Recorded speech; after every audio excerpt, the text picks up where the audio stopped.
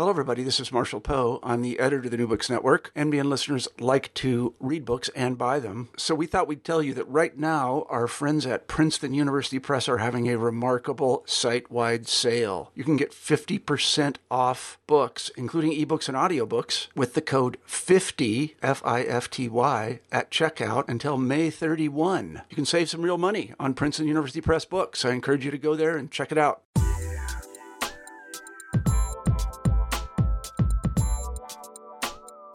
Hello, everybody, and welcome back to New Books in Science, Technology, and Society, part of the New Books Network. I'm Lance Thurner, host of the channel. Today we'll be talking with Professor Londa Schiebinger about her book, Secret Cures of Slaves: People, Plants, and Medicine in the 18th Century Atlantic World, out last year, 2017, by Stanford University Press. And this book examines the context, programs, and contingencies of medical experimentation in the British and French West Indies from the 1760s to the early 19th century. Physicians were enlisted into the plantation systems to ensure the greatest profitability of the enslaved workforces, but European medicine was not alone. Indeed, many slaves looked to medical practices of African origin, Amerindian origin, and adapted local traditions for convalescence. Schiebinger analyzes the circuits and structures of knowledge exchange within the Caribbean colonies and between these islands and Europe. She brilliantly illuminates how and why some practices were adopted and appropriated and why others were prohibited, and how the colonial crucible so often resulted in the loss of vibrant medical traditions and knowledge. And Professor Schiebinger is the John L. Hines Professor of History at Stanford University. So, welcome, Londa. Thank you. Thanks, Lance. So I'd like to just start a little bit of how you came to this project and how it developed out of your prior path-breaking work, Plants and Empire. For the historian, setting the questions for a book is a matter of discovery. And I have always found that when I'm researching one book, as I was doing with Plants and Empires, I find a super story for the next book. And in this case, I stumbled upon John Squire's experiments with smallpox inoculation in a population of 850 slaves in rural Jamaica in the 1760s. That is a huge population. And I thought, wow, there might be a story here. What was the process of creating a larger project out of that? Well, I was very interested when I saw this experiment with slaves. I thought about the Tuskegee syphilis experiments that took place in the U.S. South in the early 20th century, from 1932 to 1972, where 600 African American men were offered by the U.S. Public Health Service, were offered food and free medical care and burial insurance for participating in the study. And these men, these Alabamans, were terribly exploited in this experiment. During that time, we knew how to cure syphilis. You use penicillin, you can cure syphilis. Nonetheless, these men were not treated because the U.S. Public Health Service wanted to see the natural course of the disease. They were studying that. So I thought, well, very interesting. We know from Tuskegee, we know from Todd Savitt's work that African Americans were very much exploited in medical experiments, especially in the U.S. South. And so I wondered, is this the case in the big sugar plantations in the Caribbean a century earlier? So in the late 18th century. So I set my project, I always compare empires. In this case, I compared the British empires and the French Empire. And so I primarily focused on the islands of Jamaica and Saint-Domingue, which is today Haiti. And these were the big sugar, they put the U.S. South to shame. They were the big moneymakers in the 18th century.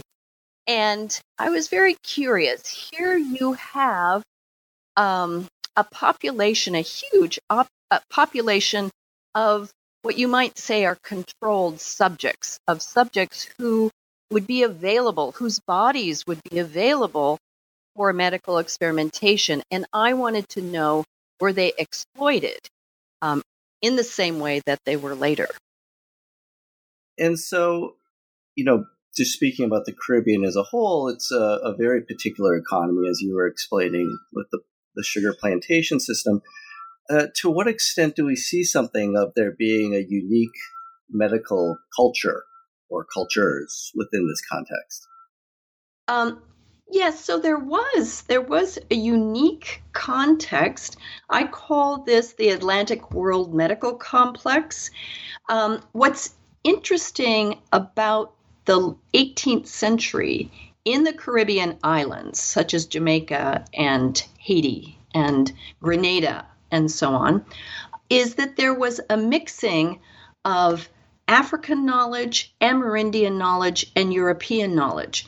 This was a time when Europeans were exploiting the area economically and politically, but they didn't know about tropical medicine. And so very often they were stronger militarily, but their troops would be defeated by yellow fever, for instance. By contrast, the Africans and Amerindians, the indigenous people to the islands, knew about tropical medicine. And so I try to trace how this knowledge mixed at the time, how the Europeans learned about African cures, what type of knowledge the Amerindians, the Taínos, the Arawaks, and the Galibis still held, and how Europeans evaluated this knowledge and used it. One of the problems, of course, if I could just say, one of the problems, of course, in doing this kind of history is that we have documents only from the Europeans. The Amerindians did not write in this period, and the Africans, of course, had no time. They had no energy, they had no paper and pencils, so they didn't record what they were using. And so our knowledge of all of this is mediated through European sources. But European physicians did write a lot, and the French in particular were good anthropologists and said who was doing what. We see that women were contributing cures. We see that Africans were contributing many cures. And so we do have ways of getting at this information, though it's not ideal. Yeah, and you write in the introduction that one of the things you wanted to study in that is to what degree slave medicine, as it is often called, is of an African origin, or whether it's a more recent adaptation. What were you able to discover about that? Well, I saw one cure in particular, which was of great interest, and it was a cure for yaws, which is a terrible bacterial infection, and it breeds mostly in areas where people are poor and poorly fed. So it just swept through plantations in this period, because, of course, the slaves were always malnourished. But one interesting experiment caught my eye, and you might call it a cure-off between a slave, an African slave's cure for yaws, and the European doctor. So one of these plantation owners, Alexander J. Alexander, came back to his plantation from Scotland, to his plantation after being away for a number of years. And he was extremely upset because many of his slaves were in the hospital, the plantation hospital. Now, I should interject here. They were called hospitals, but they were hot houses. The idea, they were not pleasant or very clean or very nice. The idea was to keep the yaws patients away from the rest of the working population. So Alexander, who was a man of science, he had studied at the University of Edinburgh, this planter. He was distraught with his European doctors, and he heard that one of his slaves knew the cure from his country, so presumably Africa. And this plantation owner, set up what we would call a great medical experiment. He gave 4 of his Yaws patients to the European doctor to cure, and he gave 2 patients to the African doctor to cure. And after a couple of weeks, the African doctor's cure worked, and the European doctors didn't. I mean, otherwise we wouldn't know about it. They wouldn't have reported it. So then Alexander gave all of the patients to the African doctor to cure. And after several months, the vast majority of his slaves were then well and could go back to work. So the interesting question is, what was this cure that the African doctor had? And I was very interested because everybody assumed it was an African cure. Because we lack documents, I decided to turn to plants to decide exactly whose knowledge this was. Was it Amerindian knowledge? Was it African knowledge? Who was the curator of this knowledge? So I took the plants that were used in the cure, and they were called, the local names were Bois Fer and Bois Royal, so ironwood and royal wood. And I decided to see, okay, are these African plants? If they're African plants, we might think, yes, this man brought this cure with him from Africa. In tracing the plants, I had to forget all about the Bois Royal, the royal wood, because that's such a general name, it could be anything. But the Bois Fer, what we would call ironwood, it's not what we in English call ironwood, but it's what the French call Bois Fer. This was very interesting. And I was able to find that this is indeed an American plant, indigenous to the Americas, and therefore I had to imagine that there was some kind of conduit from the Amerindians, the native people, the indigenous people living in this area, and the African populations, that these two populations were exchanging cures. And what was so interesting about that is that the slave was on an English plantation. Alexander J. Alexander is Scottish. The plantation in Grenada is an English plantation, yet the slave was identifying these plants to Alexander, the plantation owner, using a French name. Of course, we have to remember that Grenada was conquered by the English very recently, in the 1760s, and therefore this slave man must have been a slave in the French medical complex. And if I hadn't compared empires, the French and the English Empire, I would never have seen any of this. That's fascinating. And so why did this Alexander J. Alexander and the other physicians you study, why did they decide that they needed to undertake experiments within this colonial context instead of simply receiving their medicine from Europe? Well, medicines from Europe typically didn't work for tropical disease. Furthermore, medicines coming from Europe were sent on ship. They were often old when they arrived. They could be damaged during the voyage. If there was a storm, they could get wet. And as I said before, the Europeans really did not know how to treat tropical disease.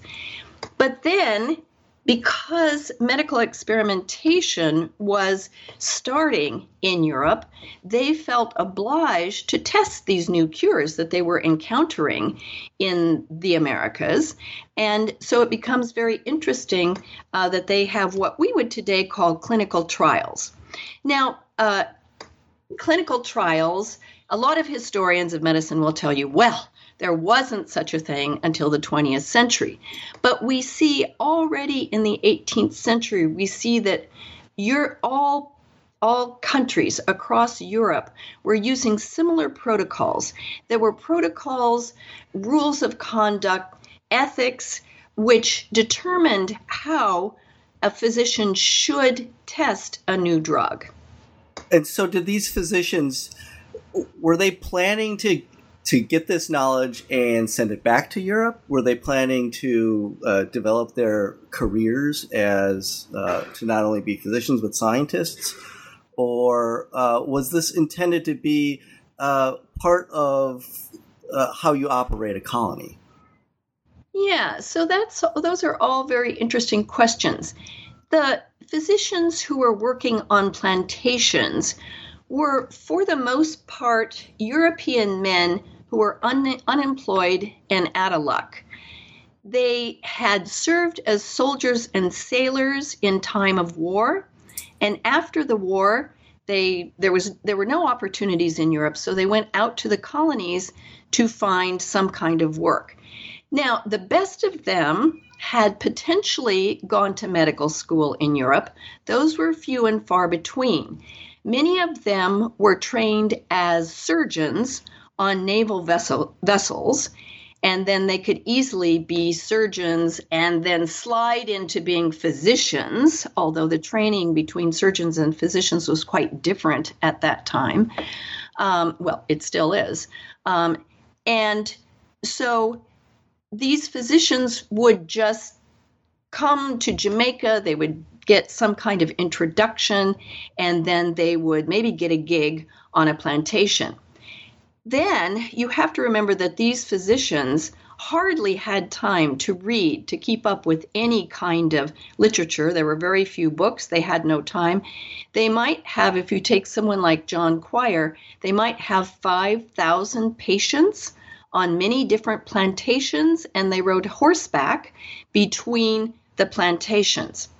So economically, they were paid a certain sum to take care of the slaves per year. They were paid per head, and they would then be called when they were needed, or they would make the rounds and take care of slaves who were in the plantation hospitals or who were ill.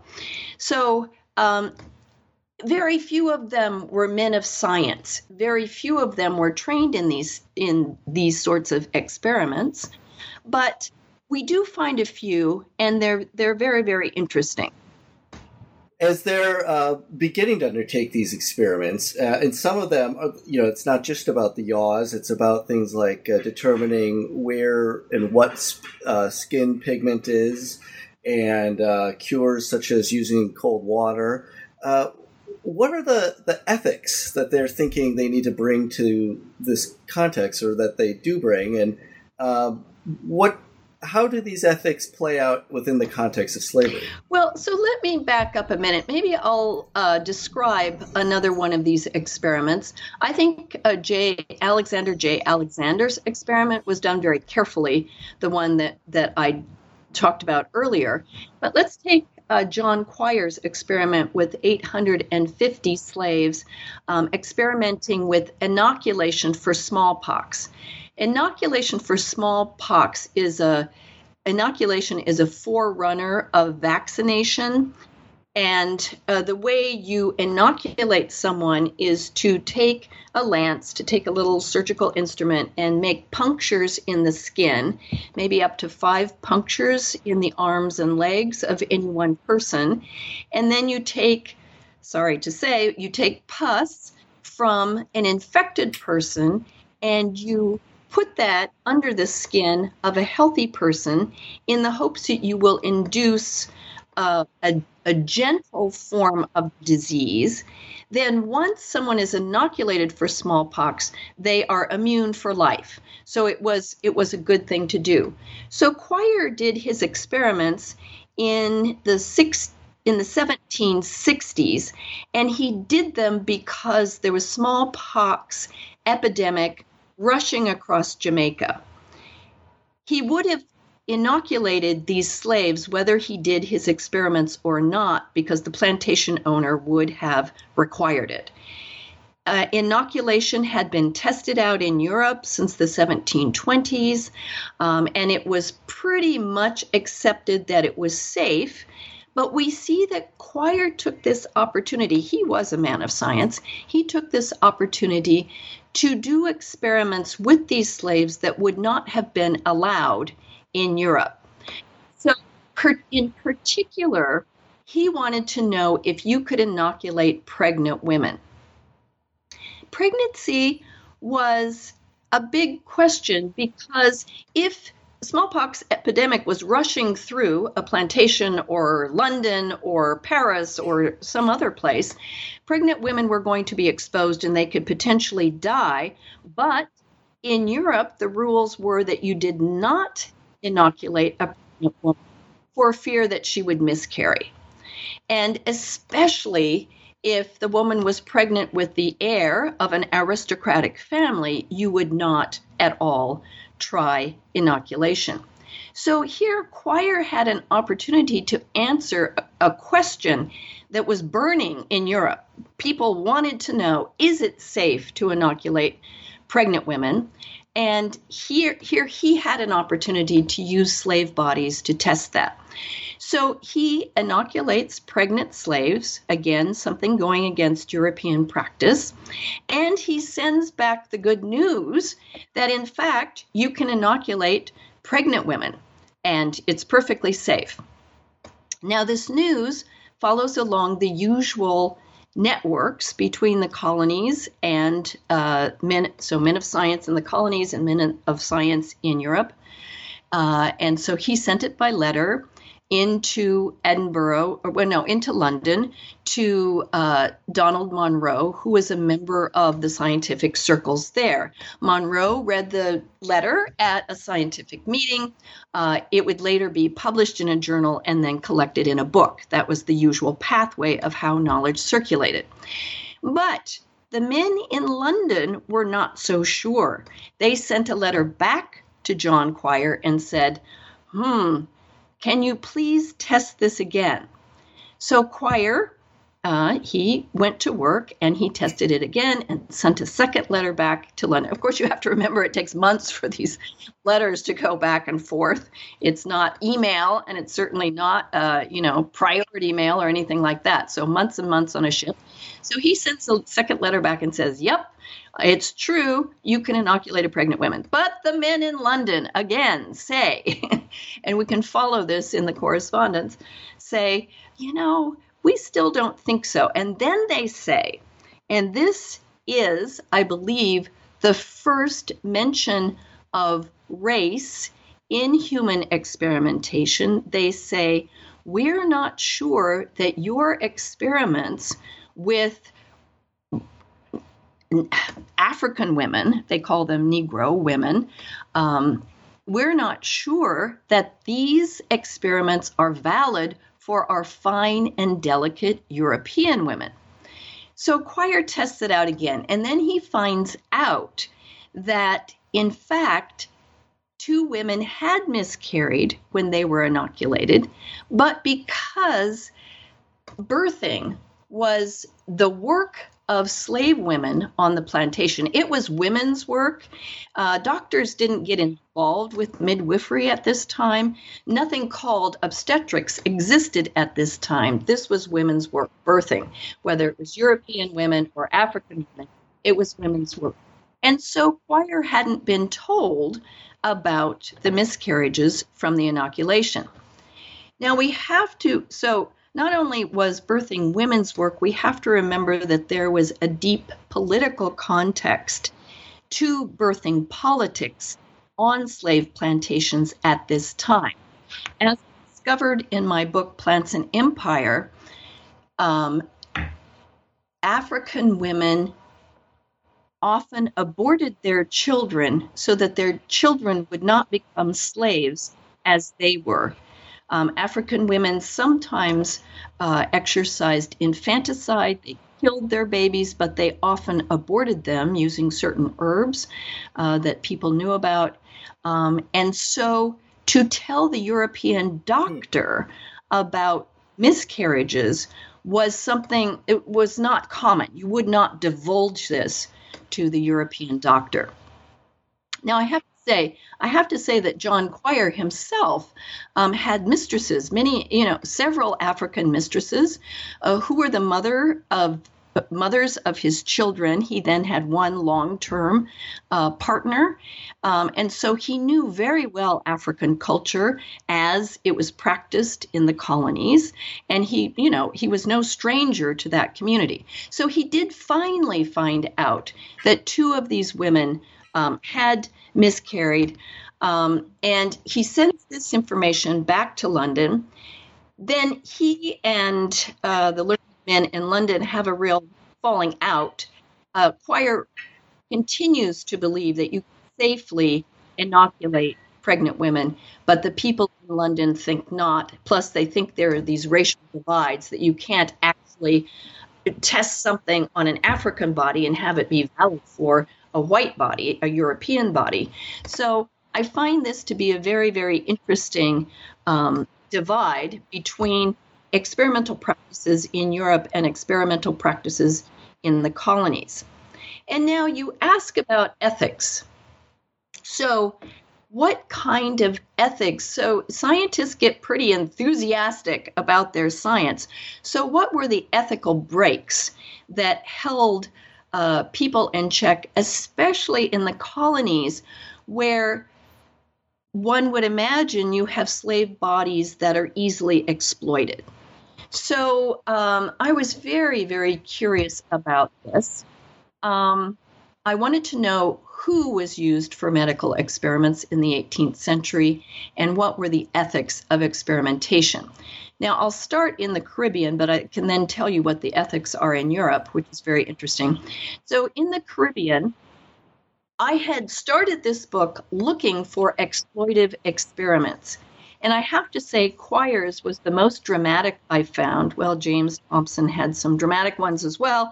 So there were some dramatic experiments and people were exploited.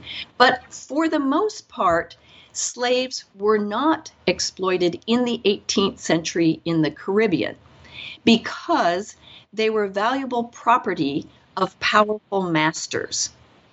The master wanted slaves to work and make profit for him or her. There were some women who owned plantations. And the physician was hired to keep those people healthy and working, to be economically viable for the master. So the master had no interest in science. The master had no interest in making available his workforce to learn something about medicine that might potentially help Europeans, but might not. And so it was a no-go. The master's will trumped everyone in the Caribbean. The slaves, of course, had no consent. I have to say patient consent was not an issue in the 18th century for anyone involved, any of the patients involved in experiments. But certainly for slaves, they had no power to say yes or no. They had no control over their own bodies. And even the physicians on the plantation often had to work against their will using cures that the master wanted them to use. So even the physician's advice did not trump the master's will. There was one goal, and that was profit. Now, if you look at ethics in Europe, it's very interesting. I wanted to know then who was used in medical experimentation in the 18th century, and there were many poor souls who were used for this. It was mostly the poor, and it was also soldiers and sailors. So the poor would go to hospitals, they went to the Edinburgh Clinic, and they would be treated, let's say, for free, charity, but in return, their bodies could be used to answer scientific questions. Now, Edinburgh did introduce the beginnings of what we would call an IRB, an institutional review board. The physician needed to ask the board, the advisory board of the hospital, in a sense, needed to register his experiments. And then another kind of ethical break that was on physicians' enthusiasm for science was that all of the experiments were recorded. The doctor would tell the medical students, would lecture to the medical students. All of the cases in the hospital would be explained and described. So the students would write all this down. They often published their notes. And so you can see that the physician couldn't do something secretly. It would be known. And so there would be, moral outrage if things were done that were too bad. So who you did not want to be in the 18th century was a poor person, an orphan, a soldier, or a sailor. And so to return back over to the other side of the Atlantic, to the Caribbean, and as we're coming closer to the close of this interview, how does this practice of medicine figure in the wider politics of slavery? And of course, I'm thinking about the prohibition of things like obeah and voodoo. Yeah. So we have to remember that knowledge created in this period in the Caribbean did not respond to science for its own sake, but was fired in the colonial crucible of conquest, slavery, and violence. So while Europeans valued African knowledge, they also feared it. Something called obeah was practiced by Africans in the British Islands. Not in the French islands. Obeah is specifically, we know from Jerome Handler's work, obeah was specifically a term used for these African practices in the British Islands. And it was practiced especially in Jamaica and not as strongly in some of the other islands. So obeah was medical cures using herbs as medicines, but it also involves spiritual practices. Europeans were interested in the herbs and the kinds of medical techniques that the obeah doctors used, but they were very afraid of the spiritual practices. So obeah was called, these similar kinds of practices were called voodoo in Haiti, and people thought that obeah, men or women, could, hex a person. It's kind of a witchcraft. And there were many instances where slaves would die on a plantation because the obeah doctors wanted to destroy the master's property. And so then if the master could uncover who the obeah doctor was, then people would be released from this hold. Now, Europeans were so afraid of these practices that obeah was outlawed in Jamaica in the 1760s. Obeah was accused of being responsible for the Tacky Rebellion, which was the rebellion of the runaway slaves called maroon slaves against the British. This was a war that Britain never won. They finally had to come to an agreement with the maroon slaves, and I have visited maroon communities in the rural areas, especially in the hilly mountain areas. So the British in Jamaica outlawed obeah. No one could, you would be potentially killed or deported, certainly deported, if you were discovered to be an obeah doctor or either a man or a woman. Now, in the French, were very concerned with voodoo, and voodoo is much sketchier to us than obeah, but they were so concerned about poisoning. The Africans were seen as masters of poisoning. Plantation owners were worried that a slave would deliver to them a cool drink, but a slave with a bit of poison under a fingernail would dip the finger in the drink and kill the family. They were also afraid that Africans would poison the entire plantation, all of their livestock and all of their slaves. So poisoning was very much feared. For this reason, the French outlawed all African medicine completely in 1764. And how do you account for this difference between what's happening in the British colonies and what's happening in the French colonies? In both these traditions, Obeah and Voodoo, and in how Europeans perceive that?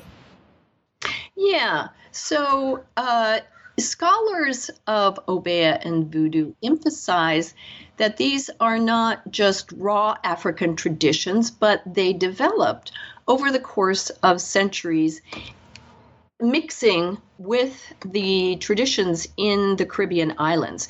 So this is how people explain the different, some of the differences between Obeah and Voodoo. Voodoo is quite a mixture with Catholic traditions as well. It's very interesting. You get kind of the saints and you get, it's very African, but you do get this mixing also with Catholicism. So these are distinct traditions, but you can see common African roots. Well, so as we're beginning to come in to the close of this interview, have we missed anything about your book that you want to make sure is said here? Well, I think it's very interesting that women were part of clinical trials in the 18th century. You probably know that in the United States, we had to enact a public law in the 1990s to make sure that women were included in clinical trials and that medicines worked as efficiently on women as they did on men. It's very rare that we legislate science. This federal law that required women be included in medical experiments was bizarre, to say the least, but required because NIH had, or the government, the Congress had several times told NIH to make sure that they are testing women so that drugs will work equally well for men and women. So surprising to my 20th and 21st century eyes was that women were part of experiments already in the 18th century. Physicians in the 18th century always looked at sex and age and something they called temperament. And you can see them then across the 19th century adding race to that. So those were the kinds of variables they used. And if we look at the very first smallpox experiments that took place at Newgate Prison in 1721, some historians have reported that as those experiments done with 6 men, but if you actually read the documents, it was done with 3 men and 3 women, and they were matched by age as closely as possible. 2 pairs were matched perfectly by age, and then you could see they didn't have enough prisoners to choose from, and the 3rd pair is not, they're close, but not exactly the same age. So I find this interesting, and I think it's a topic for some more research as to when were women defined out of medicine as subjects. Not that anyone wants to be the subject of a medical experiment, but nonetheless, it's important to test on males and females so that we know if our techniques work properly. So I'm not quite sure when it was defined out, whether over the course of the 18th century or maybe later in the 19th century. We can look at maybe 3 factors that might be part of that. Medical doctors were all men, and sometimes medical students were used in experiments. But then you could say, well, there were large populations of nurses who would also be perfect for these kinds of medical experiments. A lot of experiments were done on prisoners, and prison populations became more male over the course of time. So there are just a number of things we would want to look at. And so, Lana, what are you working on now? What has grown out of this project? Well, grown out of this project, so I'm taking a bit of a break from the 18th century. I do this very often. I'm now devoting my time to my project called Gendered Innovations in Science, Health and Medicine, Engineering, and Environment, where we develop methods and examples of how integrating sex and gender analysis into the design of research enhances excellence in science and technology. I was just in Japan talking to the equivalents of the NSF and the NIH there about this. I was just in Australia talking about this. I work very closely with the European Commission on this topic. It's very important to get science right, to also look at sex and gender as variables. You probably know that the NIH in January 2016 put in a requirement that any NIH-funded research needs to consider sex as a biological variable across the lifespan. So that's what I'm working on now. It's incredibly interesting. We're looking at AI and all of the gender issues there. We're looking at robotics. We're looking at environmental issues. And so it's really fun. Yeah. Well, thank you so much for your time and for this wonderful interview. Yes. Okay. Okay, thanks.